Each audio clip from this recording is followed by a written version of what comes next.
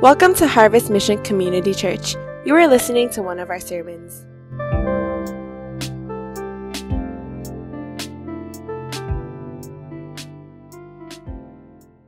I want to look at Mark chapter 11. We're going to continue in our series called Witness, and we've been going through the whole book of Mark, and we're nearing the end. There's several chapters left, but this is now the building up of the climax to what Jesus is going to do on the cross. So if you can turn your Bibles to Mark chapter 11, we're going to look at verse 27 all the way through chapter 12, verse 12.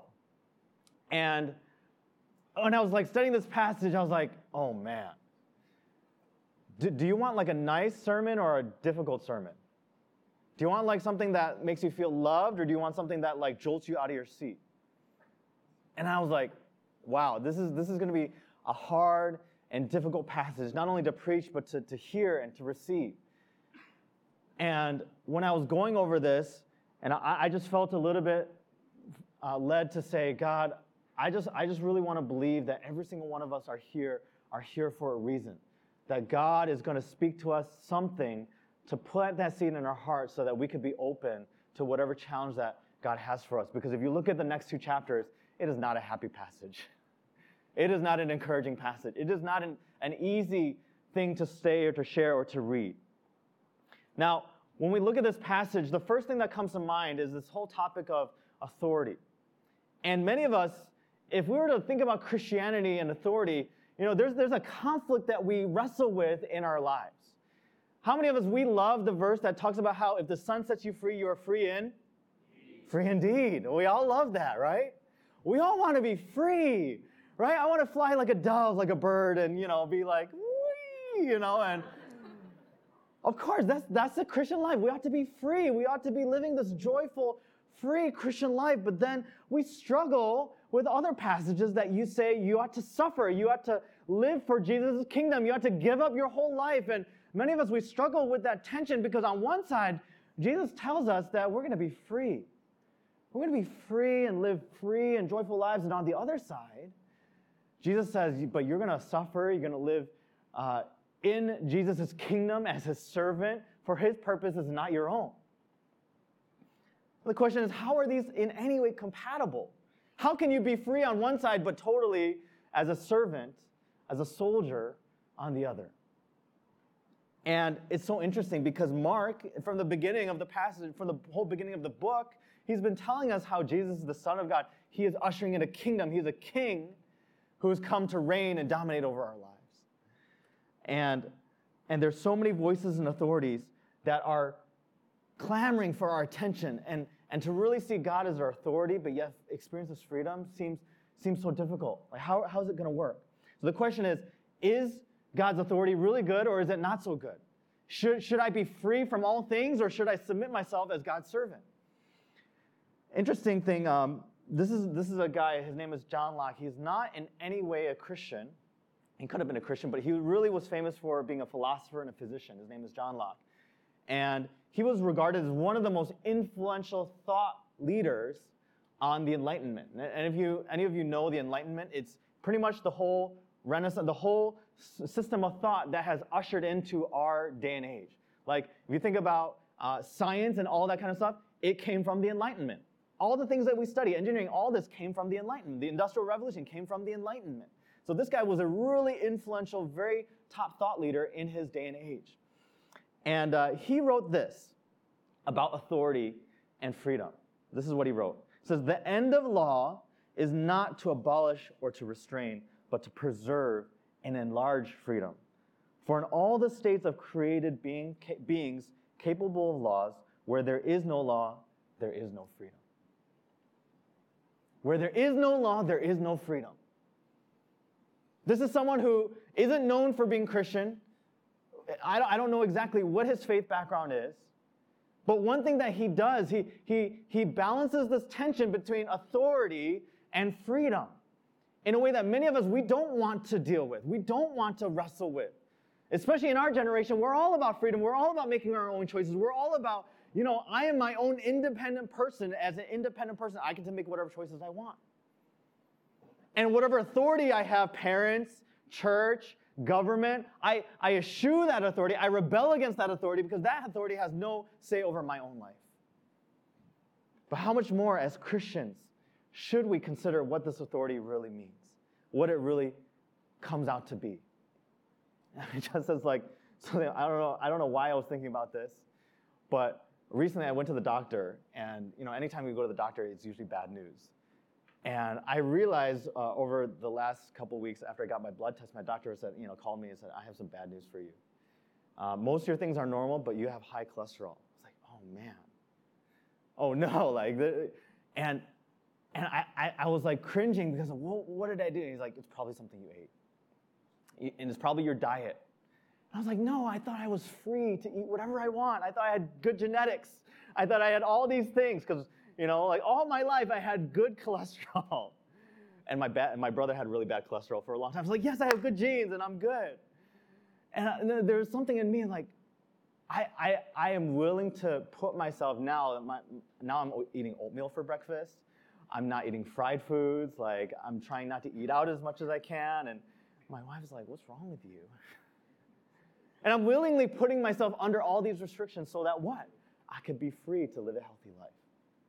It was just a silly example, but so many of us, we struggle with this tension of, can I really be free? But in everyday life, we realize we can't really be free without certain rules or restrictions within our lives. So instead of giving us a one thing, I'll give us a one question at the end. But as we look at this passage, the first thing I wanted to talk about is how we either submit to God's authority or we're enslaved to human authority. We either submit to God's authority or we're enslaved to human authority. Let's look at Mark chapter 11. We're going to read verses 27 to 33. It says this, and they came again to Jerusalem, and as he was walking in the temple, the chief priests and scribes and the elders came to him. And they said to him, by what authority are you doing these things, or who gave you this authority to do them? And Jesus said to them, I will ask you one question. Answer me, and I will tell you by what authority I do these things.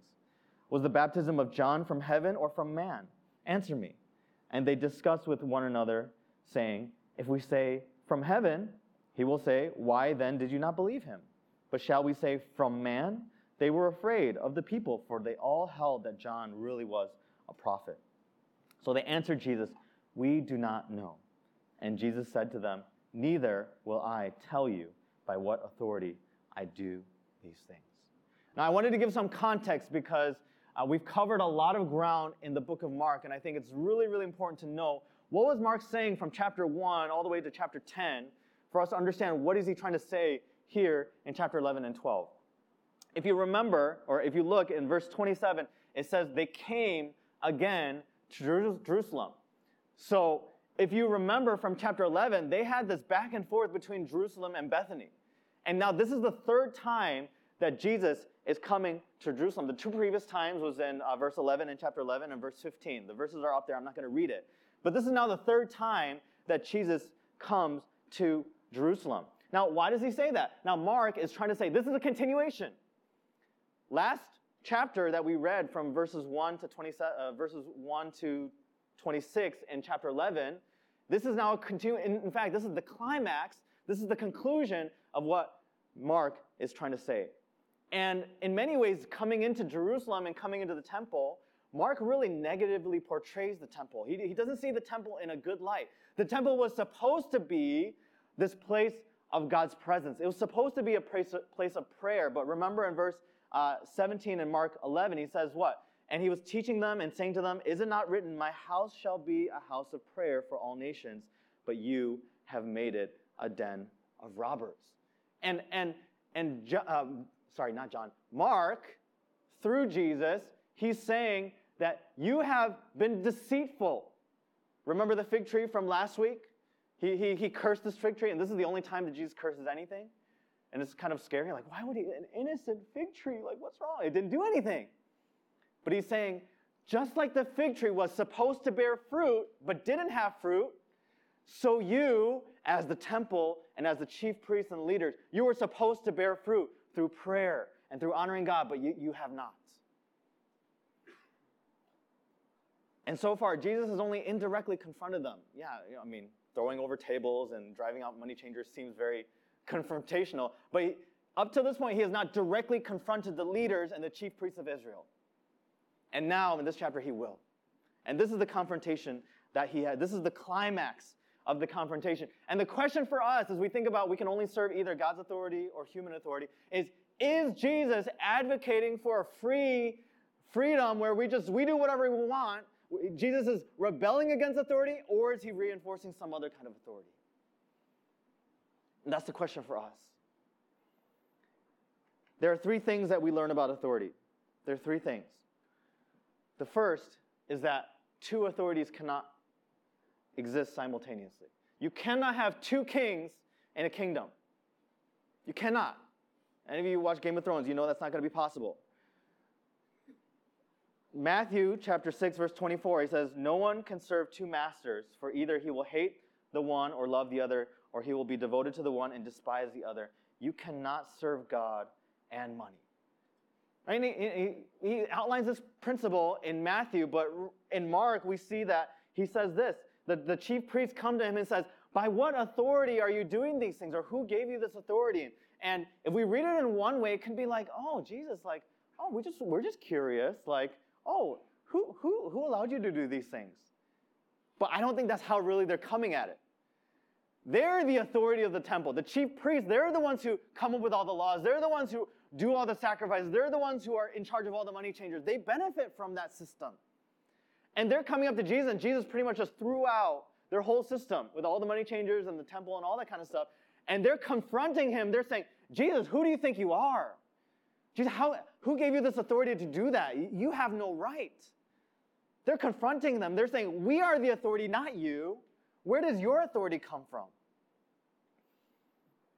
And it's just hilarious how easily this comes out in parenting. Like, those of you who are parents, how many of you know that either your child is your authority or you're the authority of the child? It cannot be both, okay? Right? Either your child runs the household or you do. And oftentimes in our household, it is Noah, okay? It is Noah. Like, recently, we were at a wedding yesterday, and like, you know, we're like, "Noah, you gotta behave. Your main job is to walk down the aisle." And praise the Lord, he did the job well, all right? Praise the Lord, he did the job well. But after that, he became the authority. You know, afterward, he was like, "I'm gonna walk upstairs and downstairs and then upstairs and then downstairs." And like, we're like, "No, you're gonna sit in your stroller." He was like, "No!" And we're like, okay, right? Like, this is not possible to control him. So he's the authority. And there's no way in our household that both Noah and us can be the authority. And, you know, unfortunately, we give in oftentimes. It just doesn't work. And we'll clash. And I've tried many times, and I've lost many times. And it's so interesting that I was like, man, this is exactly like the Christian life. That oftentimes, like, we want to have Christianity as our quote-unquote authority, but we also want to be authority at the same time. Like, we want to have both, and they cannot exist at the same time. They're not compatible. Jesus says it here. You know, you cannot have God and money. You cannot have two kings at the same time. And some of us are like, well, they can kind of coexist, you know, as long as things are okay. Well, until there's a conflict. Well, oh no, there haven't been really many conflicts in my life between Christianity and all these other things that I'm interested in. Then I want to ask you, what kind of God, what kind of Christianity are you living? What kind of Christianity have you subscribed to? What Bible have you lived out? Well, yeah, no, I can live out my life and do all the things that I want to do. Well, what does God say that you ought to use your time for? What is his commandment? What does he say we ought to be doing with our whole life? What is the center of our lives? What's our mission? He says to go make disciples of all nations. Are you making disciples? Oh, I go to church. Are you making disciples? Oh, I kind of participate in life group. Are you making disciples? You can't get out of that. There's going to be a conflict somewhere. Oh, I want to do, you know, this. I really want to invest in working out because I want to be healthy. I want to get big muscles, and I want to do all this kind. Or I want to do really excellent. I want to excel in my studies, and I want to get good grades. None of those things are wrong. They're great. But the problem is when they come into conflict, and I was challenging the leaders yesterday, and I think I was just a little bit passionate. And I was challenging, like, when's the last time you spent 10 minutes in prayer? When's the last time? You spend so much time studying and working out and doing all the things your boss wants you to. Eating the great foods. I heard it's restaurant week in Hong Kong. Anyone? All right? Good food. You spend so much time doing research on the best restaurants to eat. You do all these things, but you cannot spend 10 minutes with God in prayer. Now, who is your authority? It's not Jesus. It ain't God.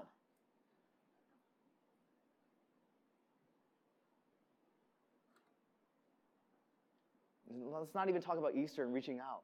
How many of us think about Easter and traveling and doing all this kind of stuff when there's so many people on this earth dying without knowing God? How many of you know what's going on in Turkey? How many people died? How many of you know what's going on in the Ukraine war? How many of you know what's going on in, the missions team just went to Thailand and they went to the border of Myanmar? That conflict's still going on. And how many of us, we live our lives as if God doesn't exist and He doesn't care about the lost, and we think that we're living out Christianity when He's like, no, there are so many commands that you have not even scratched the surface on. And there's no way that you can say that God is your king. You either have one master or the other. You cannot have both. The second thing we learn about authority is the bondage of human authority. The chief priests and elders and scribes, their response really reveals their authority, who their authority is. It's funny because Jesus, He turns the table on them, remember, and He says, was the authority of John, was it from heaven and from man? And how the chief priests respond really reveals what their authority is, right? What do they say? He says, they discuss with one another. So after Jesus answers, they have a little huddle group time. It's like, give us 10 more minutes. We're not done sharing yet, all right? And they're like, if we say from heaven, you say, why didn't you believe him? And he says, but if we say from man, they were afraid of the people, for they all held that John really was a prophet. So what are they saying? What's happening here? Either they say from heaven and they're exposed in their hypocrisy, right? Because they're not submitting to John. Or they go against the people and they're afraid of the people because they're like, well, the people think this way and then we can't go against the people because if we don't have the people, then we don't have power. So what's being exposed? What's being exposed is that the chief priests really don't have any authority of their own. They're really submitted to human authority. They're afraid on both sides. On one side, they're afraid of being exposed by John the Baptist. On the other side, they're afraid of what? Being exposed by the people. It's so ironic, and it's so ironic that when we're confronted with Jesus' authority, our human authority really comes out. What we really submit to really comes out. Like I was, this has been I was like thinking about, what illustration can I share from this? There's too many. Because this is exactly the same thing that happens every single time I have to make a significant decision that requires a step of faith. It was when I was thinking about getting baptized, when I was thinking about going on a missions project, when I was thinking about staying in the college town that I graduated to serve the church, and then when I was thinking about praying about coming to Hong Kong. Like every single time I was making these decisions, you know what the first things that crossed my mind were? Like, what are my parents going to think? And then it was not only what are my parents going to think, it became, what are my friends going to think? And then not only my friends going to think, but then when I started working, what are my colleagues going to think? What's going to happen to my career? And then after that, it became, what are the church leaders going to think? It's my LCG. What's my life group leader going to think? What is the pastor going to think? The pastor doesn't think about you that much, okay? So let's get real. But I was afraid. And I would waver back and forth between each decision. Should I get baptized or should I not? Should I go on this missions project or should I not? Should I go to Hong Kong or should I not? And whichever side I landed on, I realized that I was so bound by my own insecurities and fears of what other people thought about me. On this side of doing it, I was like, oh no, what if my parents, disown me? What if they say bad of me? What if my relationship cut off? And on the other side of not doing it, what are the church leaders going to think of me? What are my colleagues going to think of me? What is my LCG going to think of me? And I realized I'm stuck in the middle. And on both sides, I am bound by human authority. I'm completely swayed. I'm completely controlled by what other people think.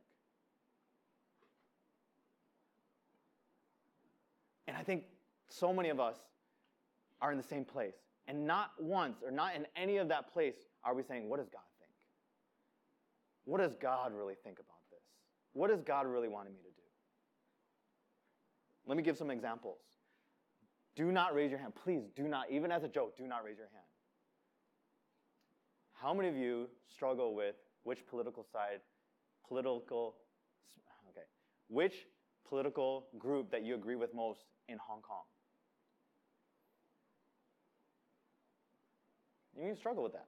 I mean, sometimes in an international church, we're like, oh, who cares? Some of us, we really struggle with it. And we feel like we got to take sides. One side or the other, yellow or blue. But where's God in that? Since when was God part of a political persuasion?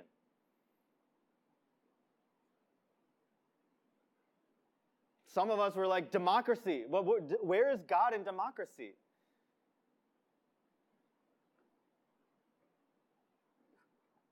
How about family versus church?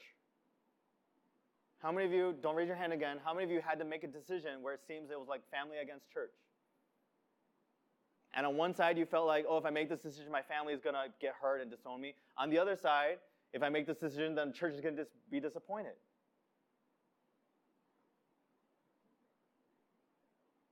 Both are wrong. Come on. God is your authority. You shouldn't be making decisions purely for your family, nor should you be making decisions out of what people think in the church. Boss, friends? How many of you stayed a little bit too long in the office because you're afraid of what your boss is going to say? Or how many of you done some crazy stuff because of what your friends wanted you to do? But where in that is God? Where in that is the Holy Spirit? No matter where we're at, we're inevitably going to be bound to some kind of human authority in our lives. And the challenge is, can we make everything about God rather than what other people think or what we think ourselves? Third thing that we notice as a result of this discussion on authority is the difficulty of Jesus' authority. The difficulty of Jesus' authority. John is brought up again. Jesus brings John into the equation. We're like, what does John have to do with this? I think Jesus is really smart because not only is he putting the Pharisees or the chief priests and the scribes and the elders into a really hard place. He's kind of backing them into a corner. But what is he really trying to say? He's alluding to the fact that John previously in Mark 6, verses 14 to 29, he was alluding to, now Jesus is talking about John, but what he was alluding to was when Jesus had found out that John was beheaded. And in Mark chapter 6, verse 14 to 19, he was beheaded, foreshadowing what Jesus and his disciples would face. Because what? John was a prototype of Jesus. And so Jesus, by invoking John, what is he saying? He's saying, if you submit to my authority, you're going to go through the same things that John the Baptist went through. You're going to suffer. You're going to be persecuted. You're going to be challenged. You're going to go through a really difficult life. And that is the consequence of submitting to my authority. And interestingly, on the other side, Jesus is completely free at the same time. Because when he's confronted by the priests, he says, if the chief priests really were the authority and Jesus submitted to them, what would Jesus do? He'd probably answer the question first. And at the end of the day, he says, neither will I answer your question. So who's really authority? It's Jesus.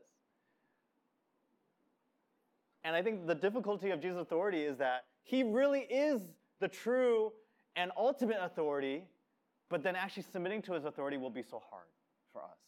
And we don't like it. And we struggle with it. And we feel challenged by it. And we want to run away from it. And we don't want to deal with it. George Whitefield, in his sermon, The Method of Grace, this is what he says. And I think it's really challenging. It says this, I am persuaded the devil believes more of the Bible than most of us do. He believes the divinity of Jesus Christ that is more than many that call themselves Christians do. Nay, he believes and trembles, and that is more than thousands among us do.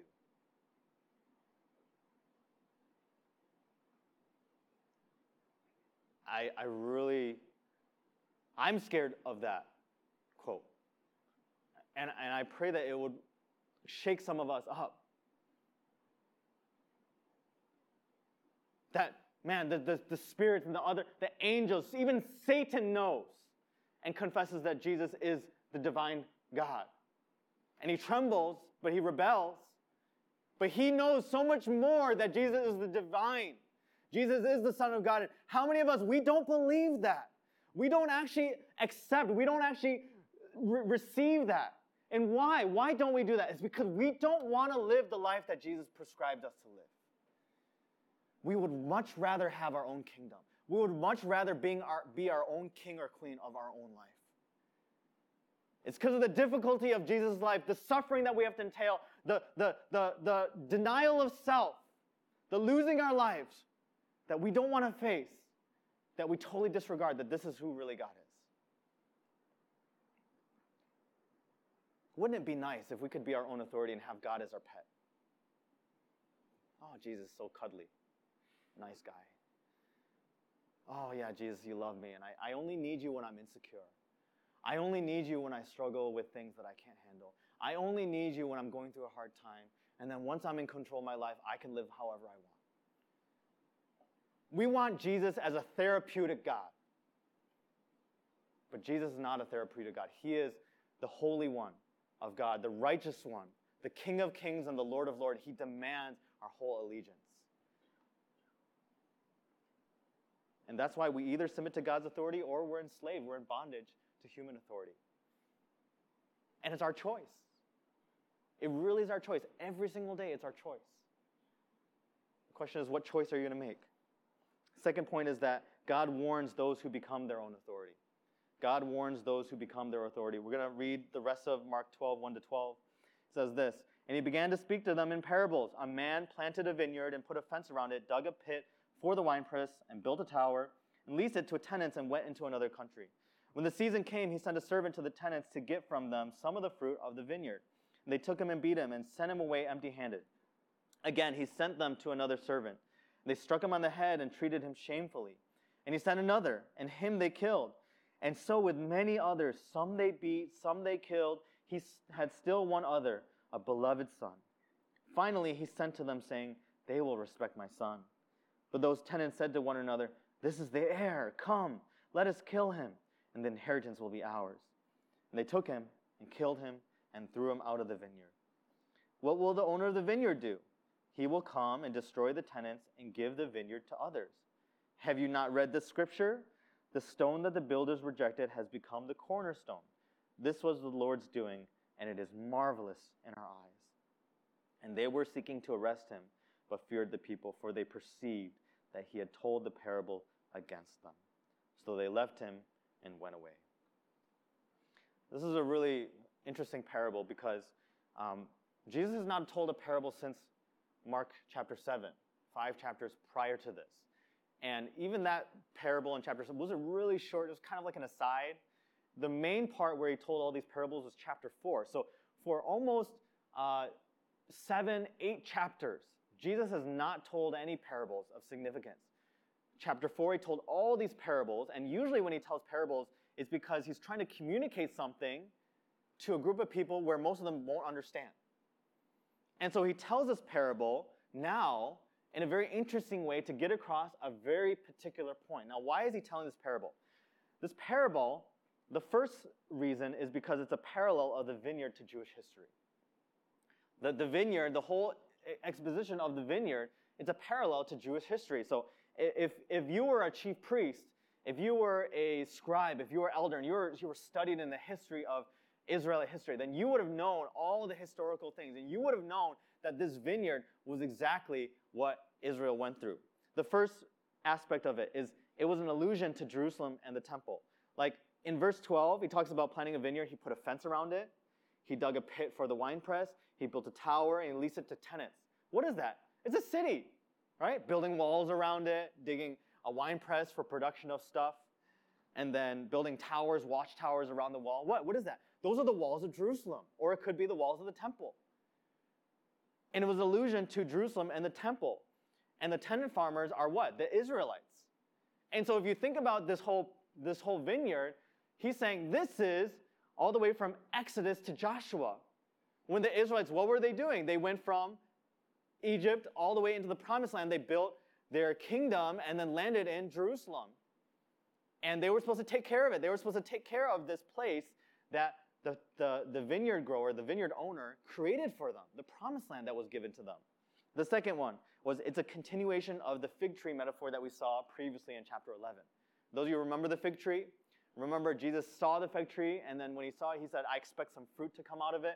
What does he say in this verse 2? It says, when the season came, he sent a servant to the tenants to get from them some of the fruit of the vineyard. So he was looking at it and saying, I expect some fruit to come out of those of you who are there in the vineyard. And what was that? Israel should have borne some fruit. When they were in the Promised Land, when they were in Jerusalem, they should have borne some fruit. They should have provided that fruit back as worship, as offering to God. And what was that in Israel's history? It was all the way from Judges to Samuel. Because what? They found no fruit.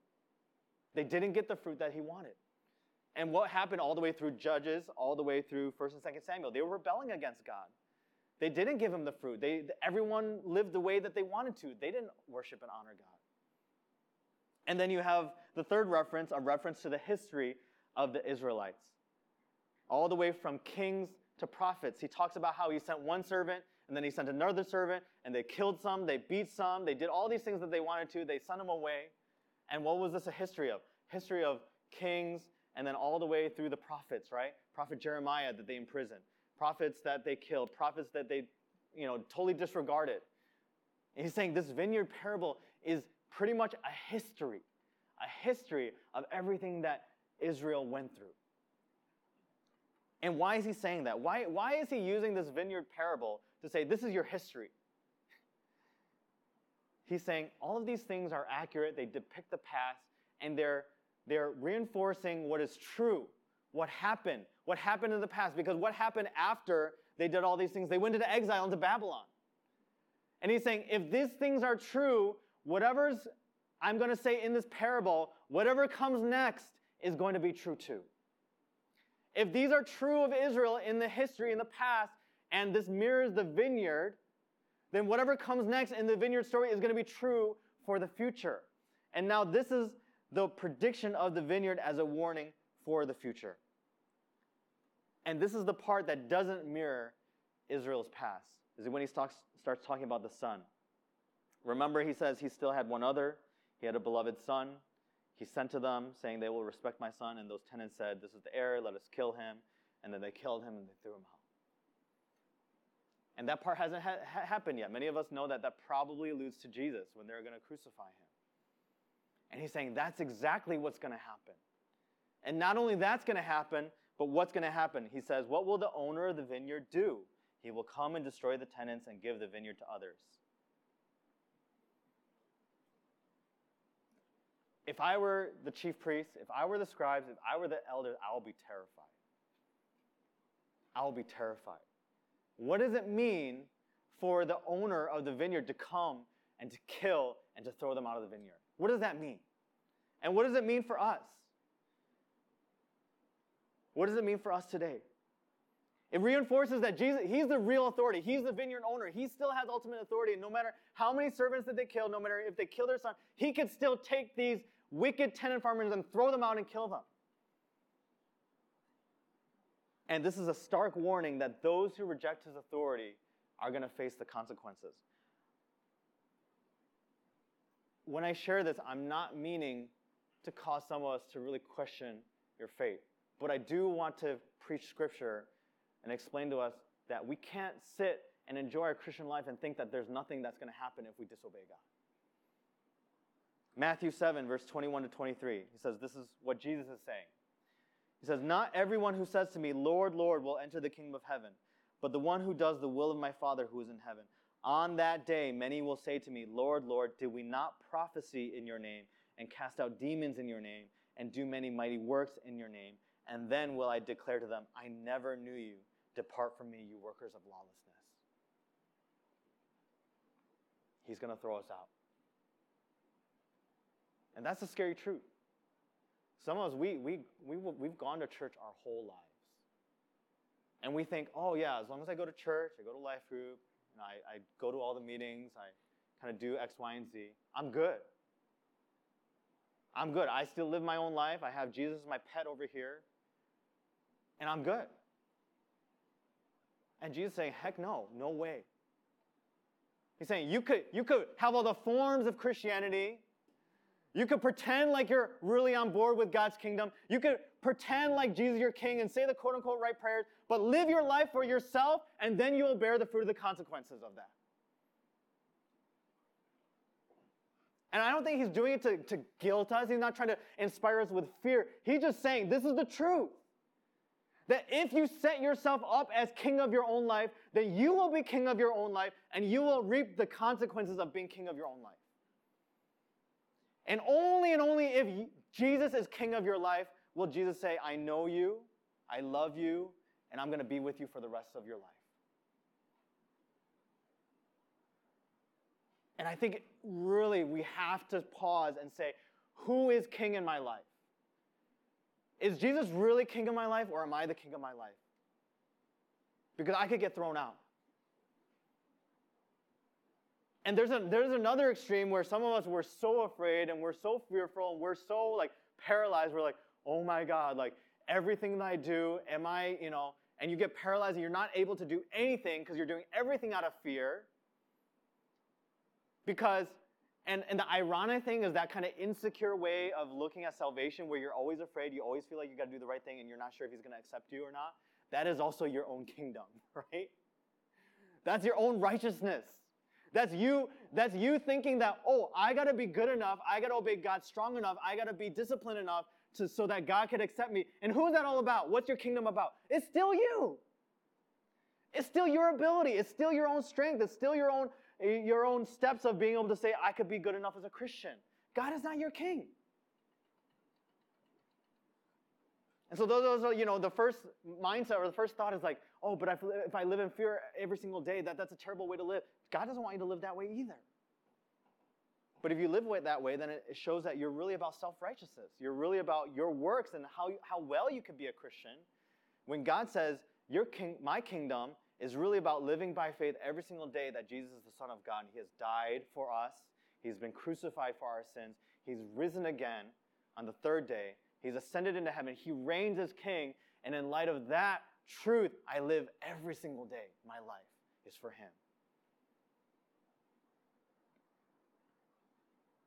And it's so ironic. It's so ironic that in verse 12, I believe, verse 12 at the very end, remember I said, Jesus usually tells parables so that there's a certain group of people that doesn't get it. Most people don't get it. Only a small group of people, even the disciples, don't get it. But this is the one time in the parables that the chief priests and the Pharisees, they perceived that he had told the parable against them.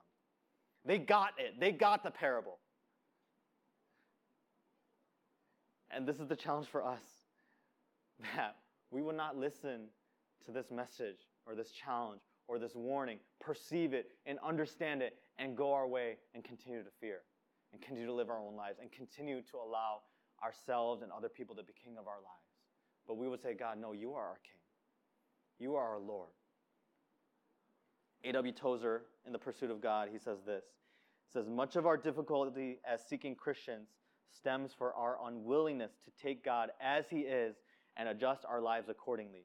We insist upon trying to modify him and bring him near to our own image.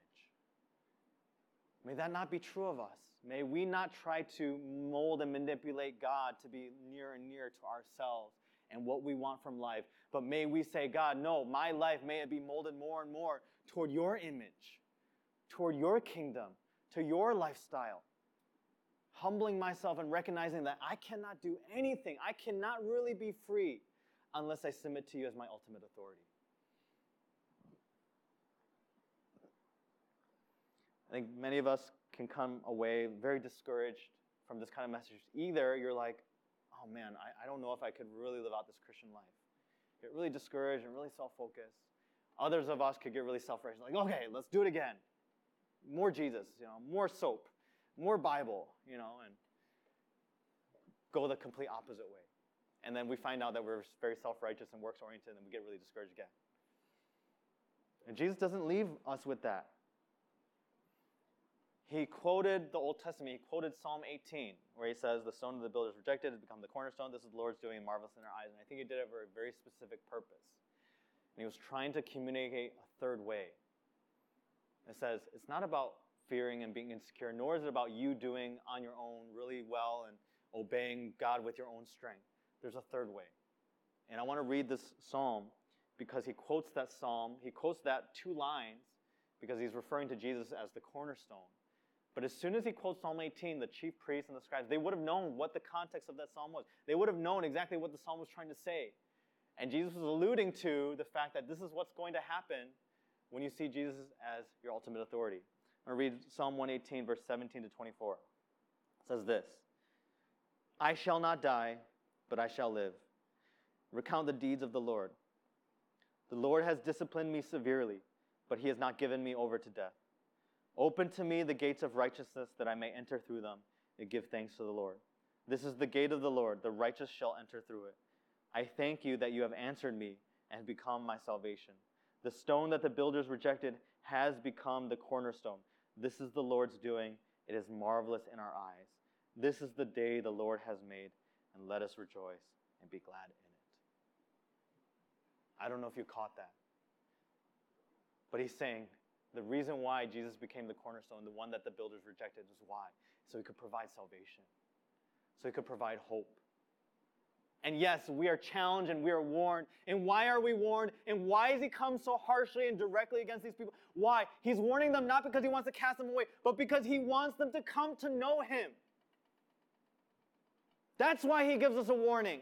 That's why he's saying alert, blinking, right? Any of you see like fire alarms and you sit in your dorm, you sit in your place, and you're like, oh, fire alarm. Oh, okay, let me just sit here. Any of you have done that, right? You hear a fire alarm, you just go, okay, all right, just pass it by. Keep doing my work. No, it's because there's a fire. He's like, warning, warning, get out of the building. And that's what Jesus is doing. He's saying, the Lord has disciplined me severely. There's consequences. There's things in my life. He's trying to get my attention, and his warning that's coming about me being the king of my life is warning, because he knows that's going to be bad news. And he's saying, there is an alternative. I'm warning because I want you to have life. I want you to enjoy life. I want you to be with me for the rest of your lives. If you would submit your whole life to me, you could have life. And it's amazing that God would do such a thing, that he would give his whole life, that he would warn us to say, yeah, you've rejected me as the cornerstone. And indeed, Jesus was rejected. And how was he rejected? He was crucified.